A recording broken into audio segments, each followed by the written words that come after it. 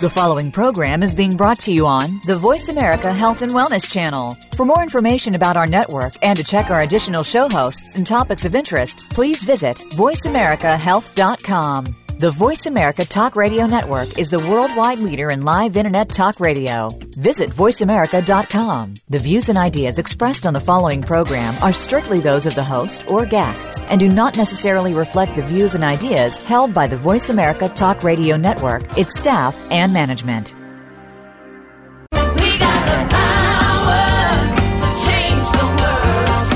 Many times we need to keep our health in check, but don't know what questions to ask or where to begin.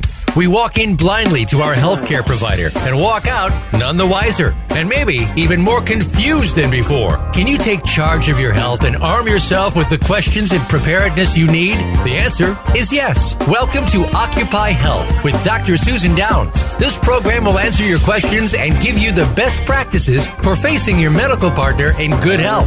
Now, here's Dr. Susan Downs. Welcome to Occupy Health. This is Dr. Susan. A lot of people, especially the baby boomers, are concerned about Alzheimer's and dementia. Do you know in this country at age 85, the chances of having Alzheimer's disease is 50%? And when we start forgetting names or forgetting why we go into a room, that can be a warning that we are on this path. There's no magic pill to treat Alzheimer's, so it's very important we try to prevent it. A Harvard study in the New England Journal of Medicine in 2003 showed that elevated blood sugars are correlated with the development of dementia. So let's explore this connection further. With us today, we have Amy Berger, who just wrote a book, Alzheimer's Antedote, using a low-carb, high-fat diet to fight Alzheimer's disease, memory loss, and cognitive decline. She has a master's in science, is a U.S. Air Force veteran, certified nutrition specialist, and nutritional therapy practitioner. She specializes in helping people with low carbohydrate, ketogenic, and paleo-style diets. She focuses on nutritional support for issues related to insulin resistance, including obesity, type 2 diabetes, polycystic ovary syndrome, hypertension, and Alzheimer's disease, and more. Her motto is, real people need real food. Now, how many times have we heard that? She loves showing people that getting well and staying well doesn't require starvation, deprivation, living in the gym, and she enjoys turning conventional nutritional advice on its head. She has a blog that covers a wide range of health and nutritional related topics such as insulin, metabolism, weight loss, thyroid function, and more. Her blog is, let me spell it for you, TUIT space nutrition. Okay, so welcome to the show, Amy. Thank you. I'm happy to be here. Okay, so why don't you tell us how you first got interested in Alzheimer's disease? Sure. I have no family history of Alzheimer's disease or dementia, but I do have a family history of type 2 diabetes, obesity, and stroke. And I read a book called Good Calories, Bad Calories by Gary Taub several years ago. Oh. And he has a chapter in that book. I forget the exact title of the chapter, but it's something like Dementia, Cancer, and Aging. And it was the first place I ever read about a connection between insulin, glucose, and Alzheimer's. And it was interesting to me at the time because I'd never heard of it, but it wasn't that fascinating because I had really no family history or personal experience with this illness. But several years later, I was in graduate school getting a master's in nutrition, and I had to do a thesis, and instead of doing an original experiment, I was going to do a literature review. And so in trying to pick a topic, I said, what is something that I could look at that hasn't been written about a million times already, something that I would actually find really interesting, and something that there would be enough research on that I could actually do a thesis on it. And I said, I'm going to go back to that Alzheimer's thing and see what's there. And when I started looking into the medical research and the scientific literature on this topic, I was just absolutely blown away by what I found. I mean, this condition, Alzheimer's disease, is regularly referred to as type 3 diabetes or diabetes of the brain in the scientific literature. Wow. Yeah. So what are the biggest risk factors for developing Alzheimer's disease? There's a couple. We'll talk about the big elephant in the room right away, and that is there is one specific genetic type that is the highest known genetic risk factor for Alzheimer's, and that's called the ApoE4 genotype. And the thing is, not everybody with the ApoE4 genes will develop Alzheimer's, and many millions of people who do have Alzheimer's do not carry those genes. So we should be clear that that genotype increases your susceptibility, but it doesn't cause Alzheimer's. And if you don't have it, it's not a get-out-of-jail-free card. But the far more fascinating risk factor. Let's talk about this genetic factor just a little bit. Mm-hmm. So what is APO4? Or APO4? Yeah, ApoE4 is it determines the shape and structure of some of the lipoproteins. And the lipoproteins are what carry cholesterol and fatty acids and fat-soluble nutrients like vitamins A and D, E, and K throughout the body. And the apolipoproteins are these little kind of not signaling molecules, but they help these lipoproteins dock and attach to the right target tissues. And the different isoforms, the different forms of this gene, there's ApoE2, E3, and E4. And these different types just have very slight changes in the structure of these particles, but that very slight change has very dramatic implications for lipid processing, for anything to do with fats in the body. And so this is why these ApoE4 individuals tend to have very high cholesterol. They tend to be at much higher risk for cardiovascular disease, heart attacks, and it has to do, we think at least, with the shape of these particular lipoproteins from that genotype. Now, I understand if you've got one, with the genes you've got two. So if you've got if you've got one of the ApoE4, you've got an increased risk, and if you've got two of them, your risk is increased significantly. I also understand that the groups with the longest exposure to eating grains tend to have the lowest rates in eating, ApoE4, and that these people respond very negatively to large amounts of saturated fat. So you're saying that this genetic makeup is not a death sentence, that we can get around it. Right. It's not a death sentence. Like I said, many people with Alzheimer's disease don't have any E4 allele. They don't even have one, let alone two. But you're right that some of them respond with an exaggerated elevation of lipids from saturated fat, but the more important part, to me anyway, with that ApoE4 genotype, like you said, it's been selected against in populations that were eating a lot of grain. So these people are the least suited to our modern very high carbohydrate diet. They may also respond negatively to large amounts of saturated fat, but I think the carbohydrate content affects them even more.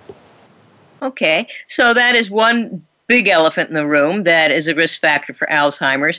And what is the next risk factor you want to discuss? The other one is chronic hyperinsulinemia. And all that means is chronically elevated insulin. Your insulin levels are too high too often. And to be clear, and this is independent of your genetics, independent of seemingly any other factor.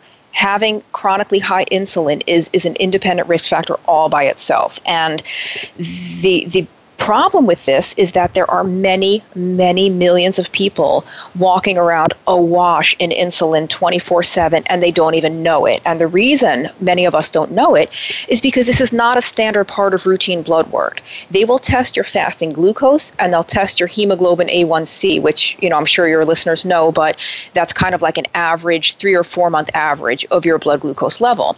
But what they don't test is your fasting insulin.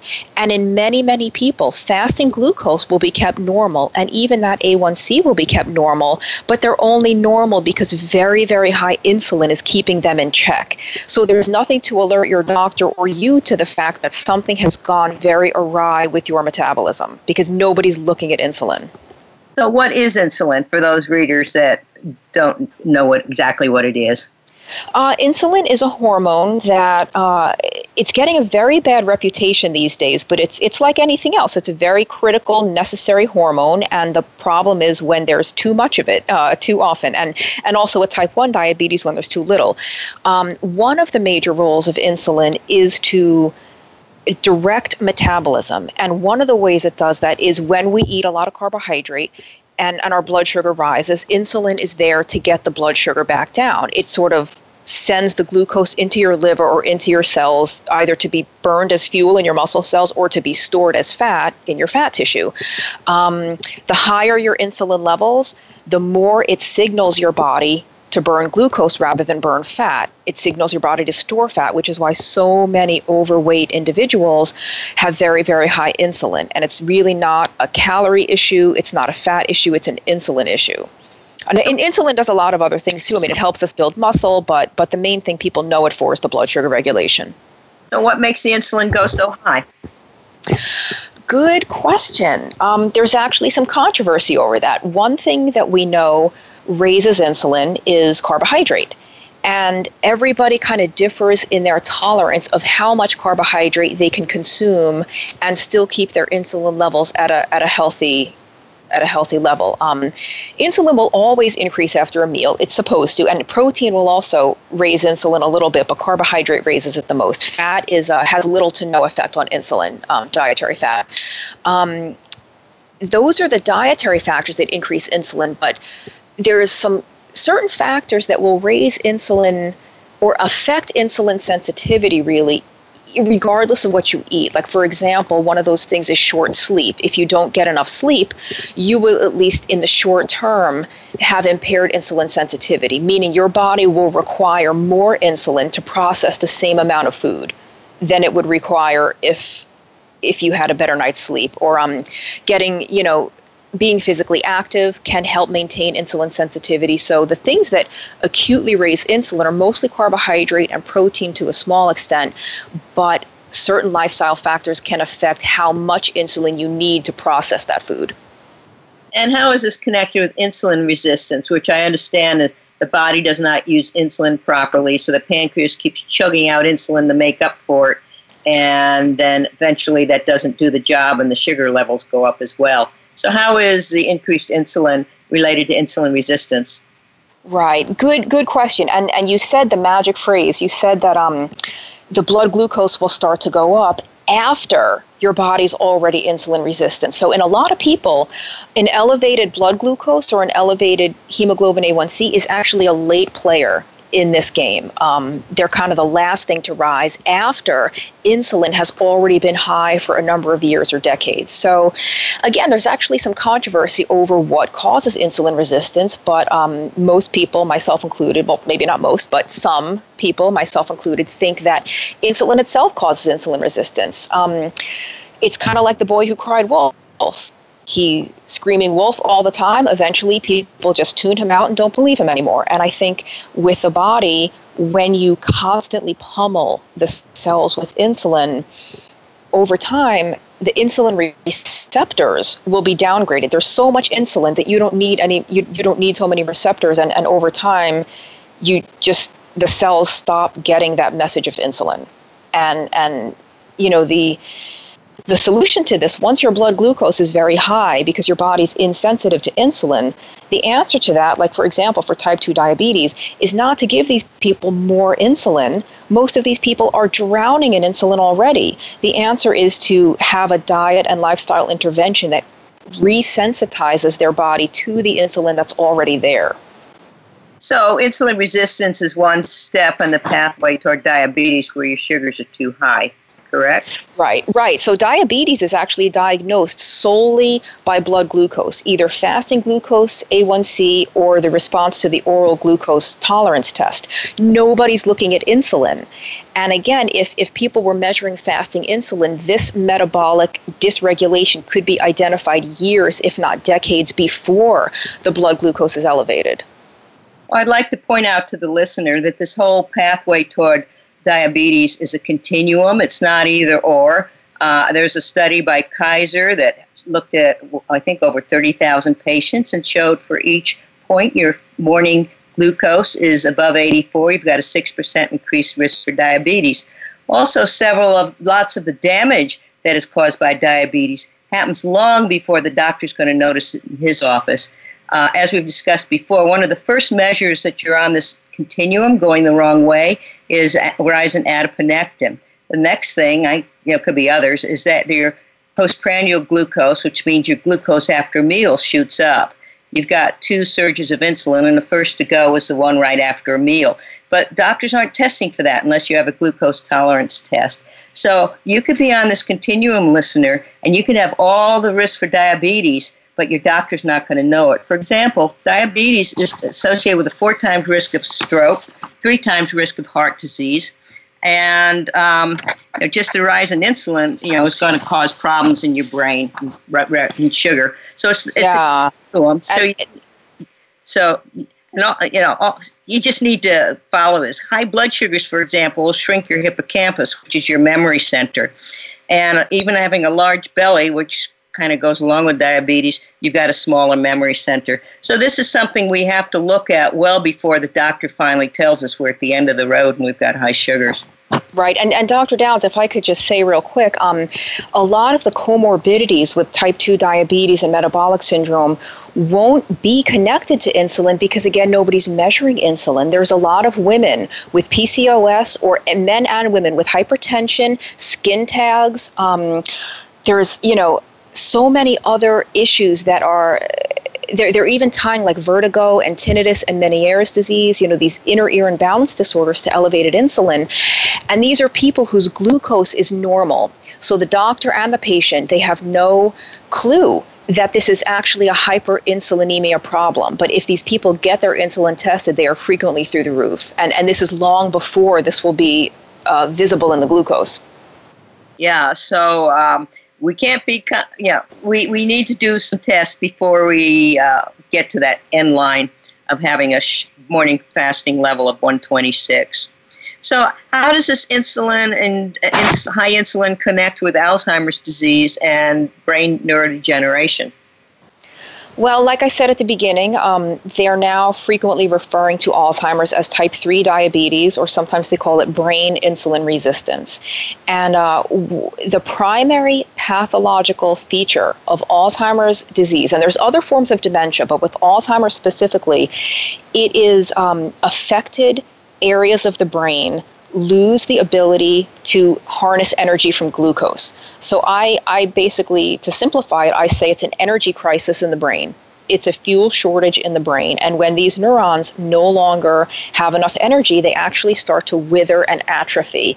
And so the connections between these neurons, these trillions and trillions of synapses, actually degrade, and cellular communication breaks down. And the natural result of that is the memory loss and the confusion and the personality changes that we see in this disease.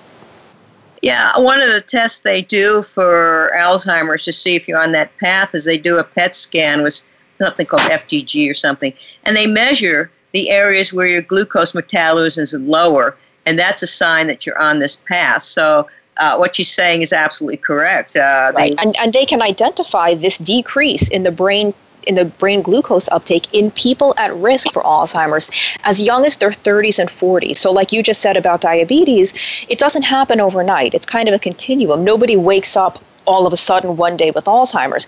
This happens very gradually, and I think there's a lot of signals that are maybe missed. But this starts, the canary in the coal mine and the pathology starts very early, long before, and I think in people that young, the brain is compensating. They're able to get over it and still function well and take care of themselves. But over the years and over the decades, it progresses to a point where you can't compensate for it anymore. And that's when you start manifesting symptoms. Yeah, and the memory, the hippocampus, is one of the first areas to go, which is very sad. That's why we see those symptoms long before the disease comes about. So how is this high insulin? What is the connection of what it's doing to the brain? That's the big mystery. There's a lot of research to still be done there. Now, insulin is active in the brain. Insulin does cross the blood-brain barrier, and there's even some evidence that the brain makes its own insulin, but that's kind of a little uncertain. It's hard to say the role that the insulin is playing in the brain, but I think a lot of glucose uptake in the brain is not insulin dependent. glucose will get into the brain regardless. But I do think that brain insulin resistance can impair the ability of the brain to use glucose. And they've actually done some research where a lot of these individuals who have too much insulin in the periphery, meaning like the whole body outside the central nervous system, actually have too little insulin in the brain. That was so it's question, yes. Yeah, and so it's almost like different parts of the body can respond differently to insulin or be affected or be resistant to insulin in different ways. Even like the liver can be different from the adipose tissue and the muscle tissue and obviously the brain. So because they've done some studies where they infuse insulin directly into the central nervous system. Usually they do like a nasal spray of insulin. And some people with dementia will show improved cognition in the short term. And so again, I don't know if the answer is to give those people more insulin or to resensitize their brain to the insulin that's already there. Well, to the insulin that's trying to get through. One connection that kind of pops up, if you've got low insulin in the brain or you've got insulin resistance, it decreases an enzyme called IDE, which insulin degrading enzyme, I assume.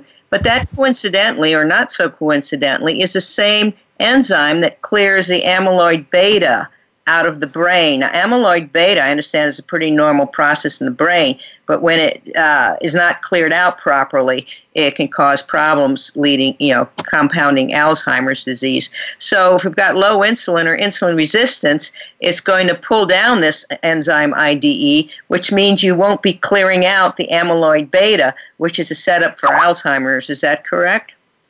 That is pretty correct, yeah. It's fascinating to me that the same enzyme that degrades insulin after it's done its job is the enzyme that breaks down these amyloid proteins. And for anyone listening who's done any research into Alzheimer's or has maybe read some articles, you will constantly come across this term amyloid plaque. And there's a lot of researchers who for a long time have thought that these amyloid plaques are causing Alzheimer's. And I think they are exacerbating Alzheimer's. They are certainly making it worse, but they're not the primary cause. And there's a couple of reasons we know this. And one of them is this decrease in the glucose metabolism of the brain that we just talked about happens long before these plaques take hold, long before these plaques are deposited. And number two, upon autopsy, when they dissect the brains of Alzheimer's patients, many Alzheimer's patients do not have significant plaque. And then there are people who die from other causes that they get their brains dissected postmortem, and they do have significant plaque. So the plaque, I think, is contributing to the pathology, but it's not causing it. And there have been several pharmaceutical drugs developed to target these plaques, and they've been a complete failure. And I say that in terms of they've been successful in that these drugs do decrease the plaque formation. However, the decrease in plaque formation has not translated into any improvement in the actual condition or in the disease progression. So stopping the formation of these plaques has no impact on this illness. So that should tell us, if nothing else, these plaques are either not causing the illness or they're not the biggest, most important cause. Sounds like this is really stumping the scientists. It is. It's stumping them, but I think I'm not trying to oversimplify. I mean, this is a very complex disorder, but I think we're ignoring what's staring us right in the face. Well, what are some of the other risk factors for Alzheimer's disease?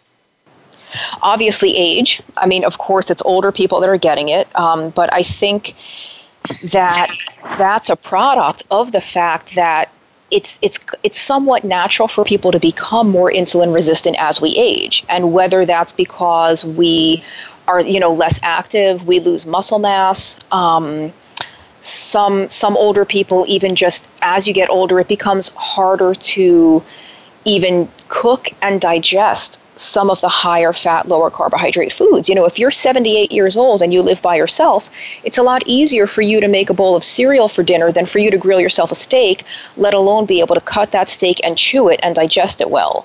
So I think that's a confluence of factors leading to the age. Yeah, and some other risk factors are high-carb diet, increasing the risk for dementia about 88%, high blood sugar, shrinking the hippocampus, being overweight, cardiovascular disease. Sleep apnea is supposed to double your risk. Right. Well, sleep apnea is a contributor to metabolic syndrome and insulin resistance. Exactly. And cancer treatment's supposed to increase the risk. Traumatic brain injuries do. Artificial sweeteners. I just found an article that artificial sweeteners they thought increased the risk for Alzheimer's disease. So, and are there any medications that increase the risk? Oh, that is a fantastic question. I don't know if they have actually made this connection, but I make the connection in my book. I personally make this connection, which is between at least 2, if not 3, of the most highly prescribed drugs these days. And the first is statins, which lower cholesterol. Now, anyone out there who's not familiar with brain structure, the human brain is built largely out of cholesterol. I mean, the physical structure of the brain is very, very dense in cholesterol. And so when we take these drugs that deliberately impair our body's ability to make cholesterol, then it's no wonder that we have cognitive dysfunction. And you can go on the Mayo Clinic website and on the US FDA's website, they very clearly list memory problems as known side effects of these drugs. We're coming to a break. Unfortunately, I hate to interrupt you when you're on a roll, but we'll get back to this right after the break.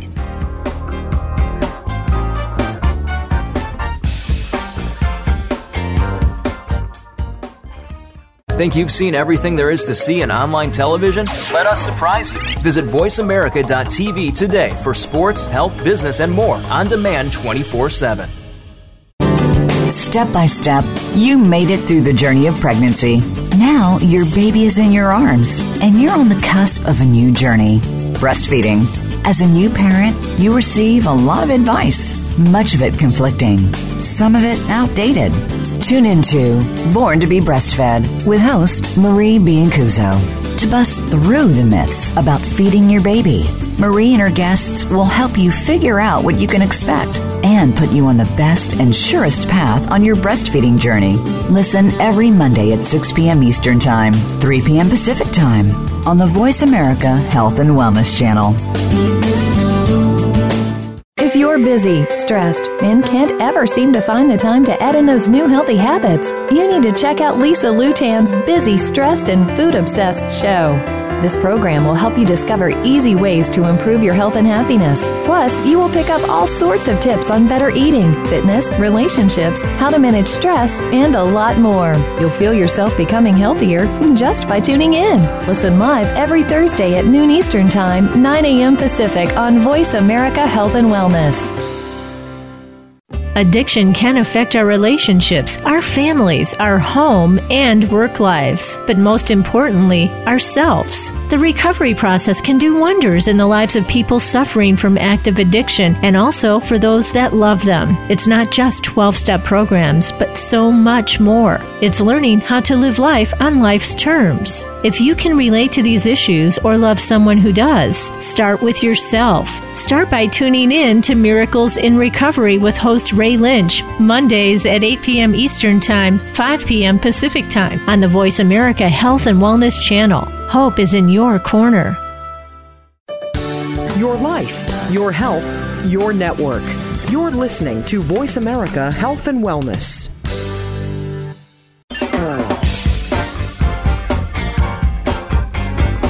You are listening to Occupy Health with Dr. Susan Downs. We'd love to hear from you about today's show. Send your email to Dr. Susan at occupyhealth.com. That's Dr. Susan at occupyhealth.com. Now, back to this week's program. Welcome back to Occupy Health. This is Dr. Susan, and here with me is Amy Berger.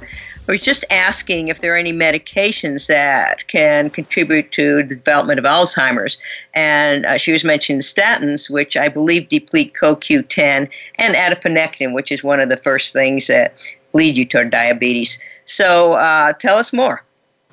So yeah, besides the statins, I would put prescription antacids. So those are usually called proton pump inhibitors, PPIs. There's some other names, but anyone who's on a prescription strength antacid, because these drugs interfere with healthy digestion. And obviously, vitamins and minerals are required for a reason. We don't just take them for fun. The brain needs B12, we need zinc, we need DHA, we need choline. We require these nutrients for proper cognitive function. And so when we take drugs that impair or inhibit the body's ability to break down food properly and to absorb these nutrients, to me, it's, no pun intended, it's a no-brainer. This is not a surprise at all that these drugs are potentially contributing to dementia. Well, there are studies that the PPIs increase the risk for dementia by 40%. Those are recent. And the statins... We know for sure the PPIs contribute to, osteoporosis, bone fractures, because, if you're not absorbing calcium and magnesium, of course your bones are breaking. But it's more important than that with the antacids, because if you don't have enough acidity in your stomach, you're not going to have the pancreatic enzymes. You're not going to have bile being produced properly. And this will result in poor digestion. And just about every single person on this show said that if you don't have digested food and you've got a leaky gut, which we all have from one time or another, goes out into the body, starts an autoimmune reaction, starts inflammation, which is connected with Alzheimer's as well, and sets off a whole cascades of very bad things. So gut health and antacids are huge in this. Another thing, the antacids, is you need the acid to secrete gastrin, which helps close the upper flap of the stomach. And if that's not closed, you're going to get GERD and you're going to get more antacids prescribed. Another thing I would imagine would be a risk factor is antibiotics, because they disrupt the microbiome. Almost every speaker has spoken about the microbiome as being essential for health, and it is considered a risk for brain neurodegeneration, and because the gut speaks intimately with the brain. So one of the things we need to do is keep our guts healthy and just be aware of what we're doing when we're taking these medications. Any other comments? No, I'm not as familiar with the microbiome research. I know Dr. Perlmutter is very, very much looking into that. And I tend to think that the microbiome is more the cart than the horse. I think the diet has a much greater influence on the microbiome. But again, so the proper diet would influence that too. I agree. That's how we fix the microbiome, is through our diet. Right. Absolutely. So, given all this information, what can we do to delay or possibly reverse cognitive decline? Well, this science is in its infancy. Let me be clear about that. None of this is a slam dunk, but the research indicates that elevating ketones can improve cognitive function, even in people that have Alzheimer's disease. So, the fascinating thing about Alzheimer's is that even though certain of these neurons in these affected regions of the brain have lost the ability to metabolize glucose, they are able to metabolize ketones. And so when we elevate these people's ketone levels, whether it's through a ketogenic diet or exogenous ketones, which is kind of like a ketone supplement, they do show improved cognitive function. So the question is, can that actually reverse the damage, or does it just kind of manage and improve the symptoms in the short term? Does it just improve the symptoms, but the disease is still going on underneath? That's the research is brand new. We need to look at that over time, but I think that elevating ketones is, considering that there are currently absolutely no effective drugs for this condition, we've got to start looking elsewhere. We've got to start looking at diet and lifestyle. And I don't know if you've had Dale Bredesen on your show, but Dr. Bredesen... Come on, he agreed. Oh, he's fabulous. He's coming out with his own book in August, but he's really, to my knowledge, the first person in the world so far that has made significant inroads toward reversing this condition. He's had some very small cohorts of people with diagnosed either Alzheimer's or mild cognitive impairment, which is the precursor. And he's got a multi-pronged strategy that includes diet. It includes exercise, a little bit of fasting, micronutrient repletion. He does a slew of tests on micronutrient status, hormone status, insulin. He does all of that. And so it's it's this huge intervention with a lot of moving parts, but so many of these people have significant improvement. And not only improvement that's subjective, that they and their family know that their cognition is better, their personality is better, but they had one patient who, they did a brain scan, and they could actually see that, I forget how many months apart the scans were done, but after being on his protocol, the actual volume of his brain had recovered, and the med techs had never seen anything like this. They couldn't believe that this man's brain, who had shrunk, actually, I can't grow back is kind of a weird phrase, but it had regained so much of its volume. They've never seen that before. Yeah, Dr. Bredesen, sorry about that. Dr. Bredesen has had some amazing results. For the listener, brain shrinkage is one of the hallmark signs of Alzheimer's disease. The ventricles and the parts of the brain shrink. But what Dr. Bredesen does is he likens it to about a roof with about 36 holes. So he finds that maybe just plugging up 8 or so will start to improve. And where he starts depends on his tests. And as Amy says, his protocol includes nutrition and exercise and various kinds of diet and stuff. But he's had some remarkable results. But let's get back to ketones. What is a ketone?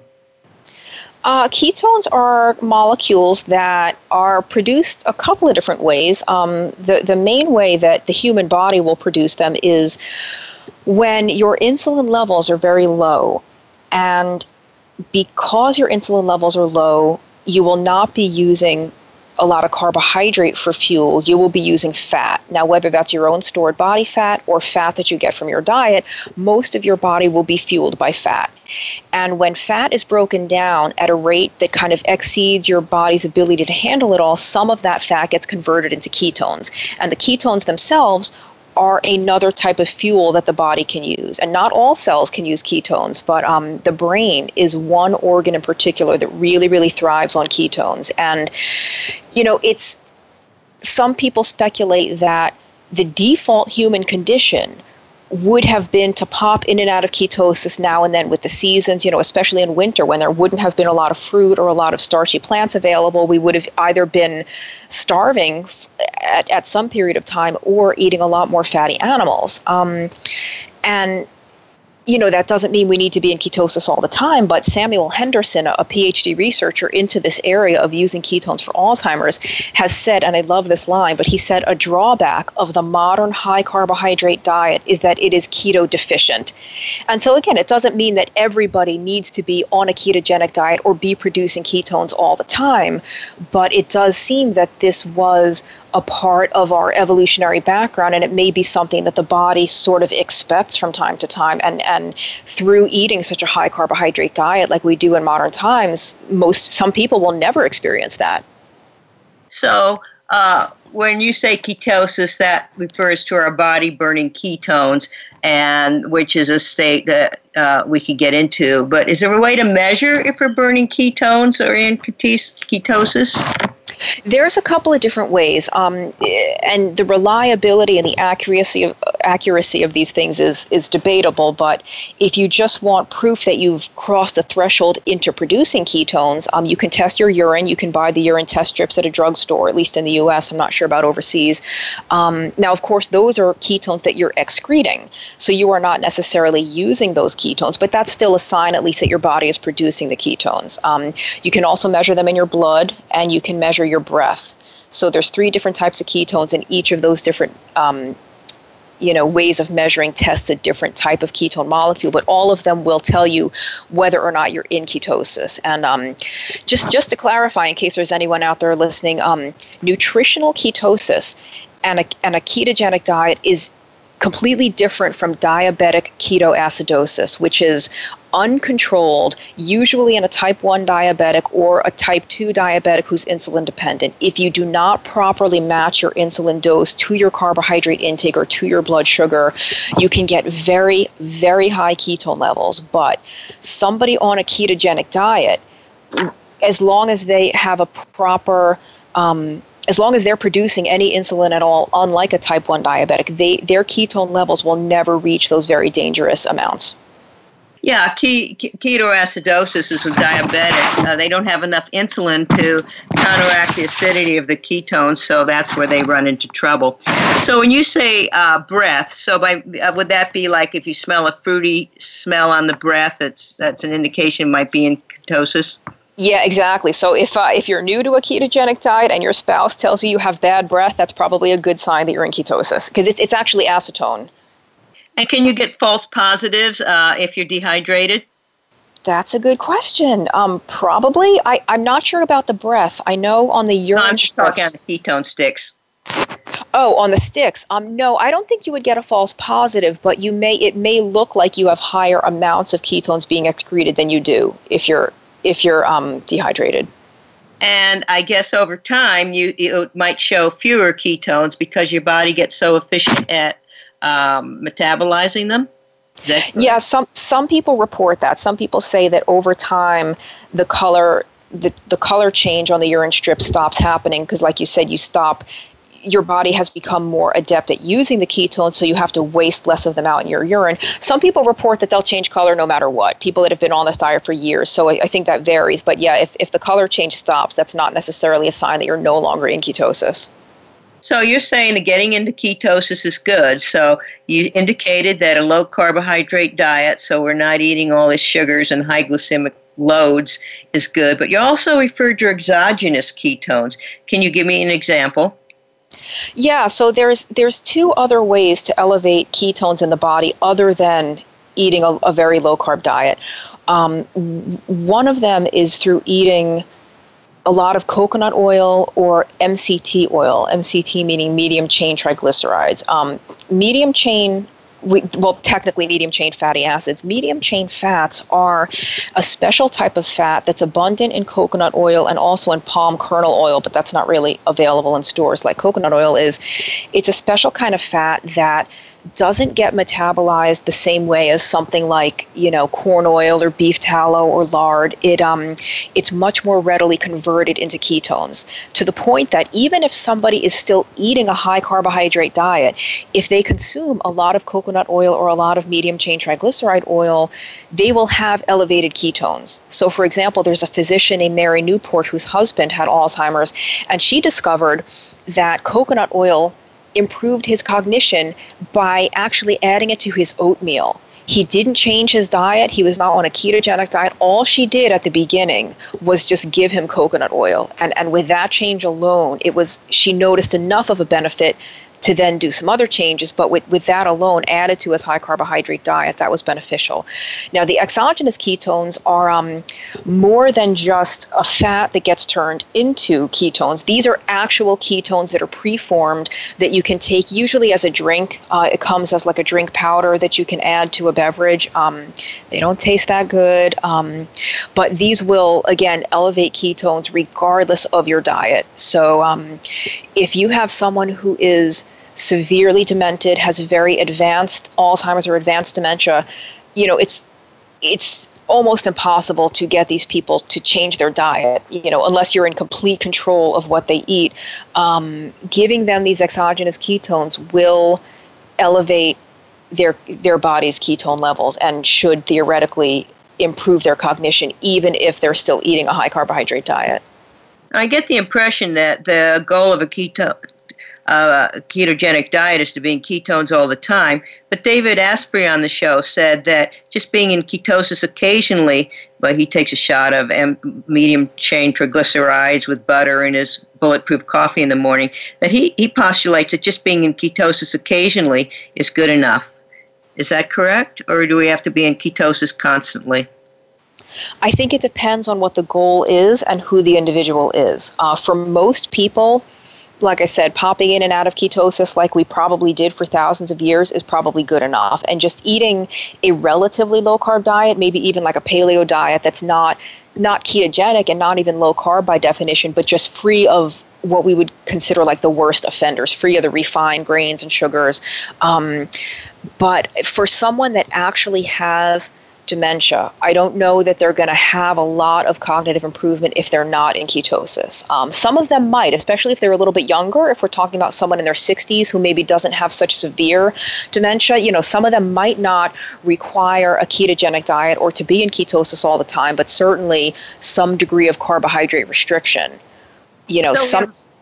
So we have a couple things that can help, retard the progression of neurodegeneration. Gut health is one. Reducing carbs is another. Increasing our ketones. And what about exercise? Because Dr. Permuter had mentioned that if you exercise 20 minutes 6 or 7 times per week, it's a 50% reduced risk of getting dementia. I believe it. I don't have the statistics in front of me, but certainly exercise is very good for cognitive health, I think, for a couple of reasons. The first being, of course, it's very good for maintaining insulin sensitivity. Especially if you eat everybody should exercise, but if you eat a high carbohydrate diet, then it's even more important to sort of give that glucose somewhere to go. The other reason I think it's beneficial is there's something called BDNF, brain-derived neurotrophic factor.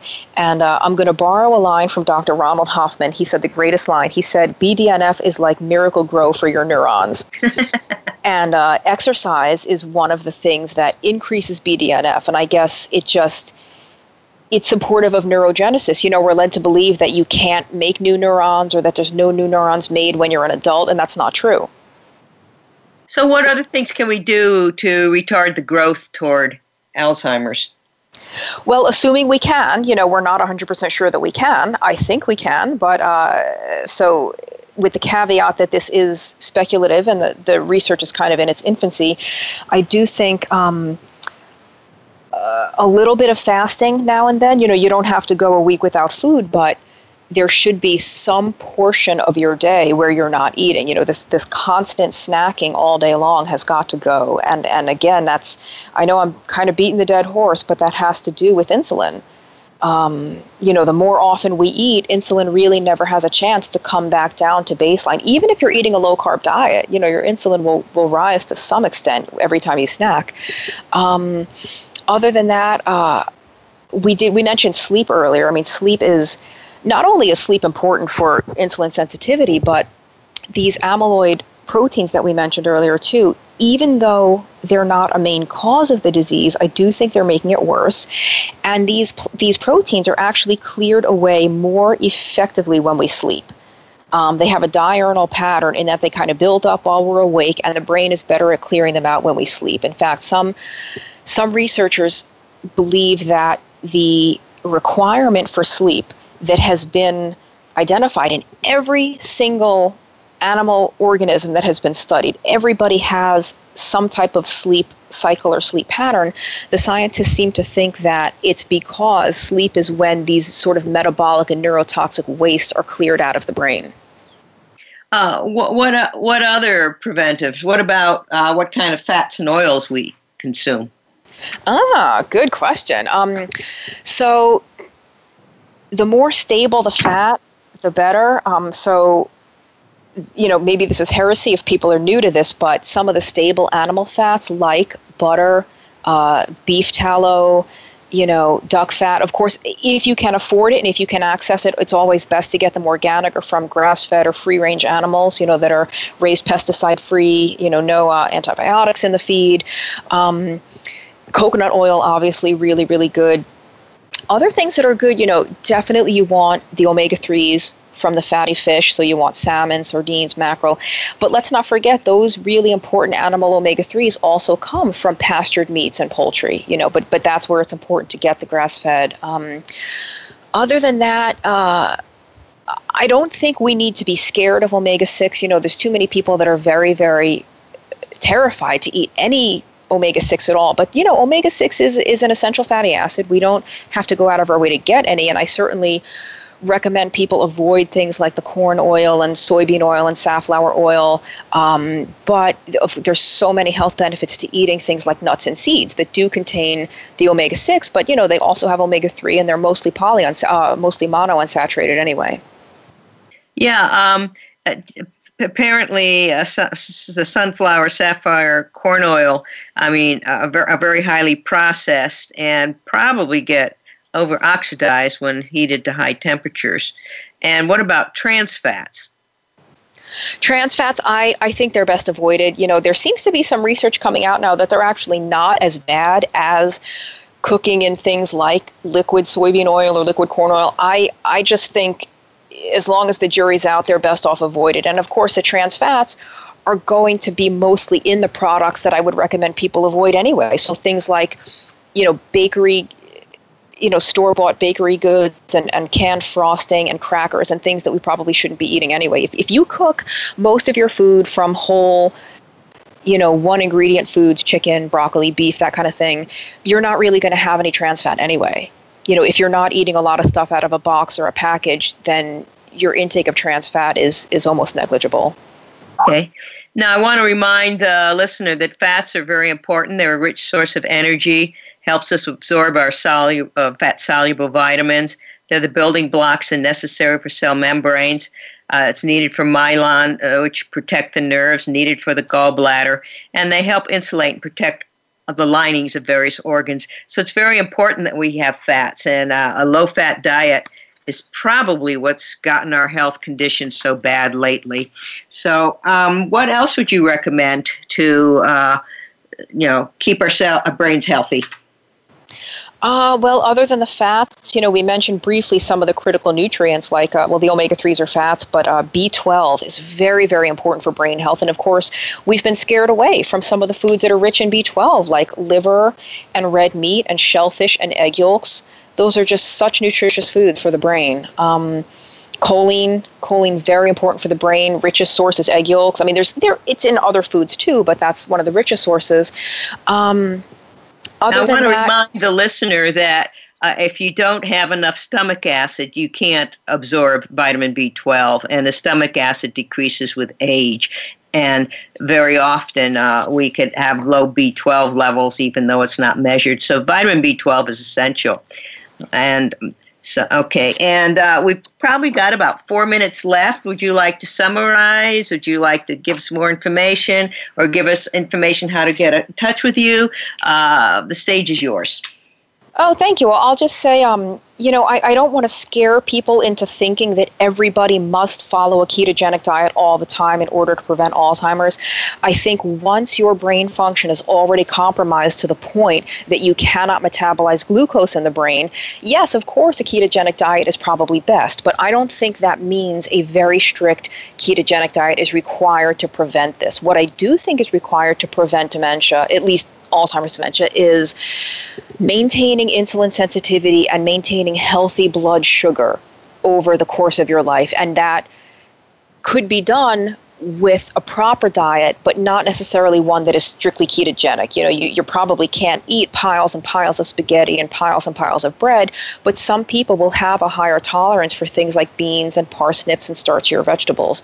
But of course, this is speculation. We don't know, but we do know that plenty of long-lived, healthy populations all over the world did not follow ketogenic diets. So I don't think it's the only thing that can help. I think it's extremely therapeutic once this disease has taken hold.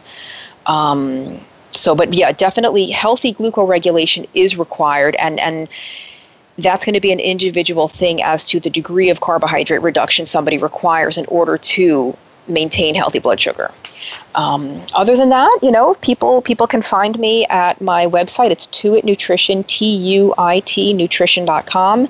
My book is called The Alzheimer's Antedote, and it's available in the U.S. and the U.K. I'm not sure about other locations just yet. Okay. Well, thank you. We've got a couple minutes left. Any final words? Obviously, there's hope. So there's hope that we can make some lifestyle changes to set us on a better path. Any other words? There is hope, and I don't think anyone's a lost cause. I think if you have a very elderly loved one that is very, very advanced in the disease process, you shouldn't expect a miracle overnight cure. In that case, get some exogenous ketones if you can, and maybe all you can do is improve that person's cognition and quality of life until they ultimately will lose their life from this condition. But for people especially that are starting to get this in their 60s and their early 70s, I don't think it's too late to turn this around. But this isn't the time to dabble. Like, you don't want to do this halfway. If you're serious, if you have dementia or your loved one has dementia and you're serious about righting this ship, you have to dive in head first. And no one ever died from a whole grain deficiency. Do not be scared of eating more fat. Do not be there. There are no nutrients, no vitamins and minerals whatsoever that you can get from sugar and starches that you can't get from low glycemic and low sugar and starch vegetables. Well, thank you, Amy. It's been such a delight and pleasure to speak with you, and it's very good of you to share your wisdom with us. I'd like to say to the audience, do your own research, check information, consult with your health practitioners, and so you can help yourself and you can help others, and be well. We got the power to change the world. Thank you for listening. Occupy Health with Dr. Susan Downs can be heard live every Friday at 2 p.m. Eastern Time and 11 a.m. Pacific Time on the Voice America Health and Wellness Channel. Here's to better health for you this week.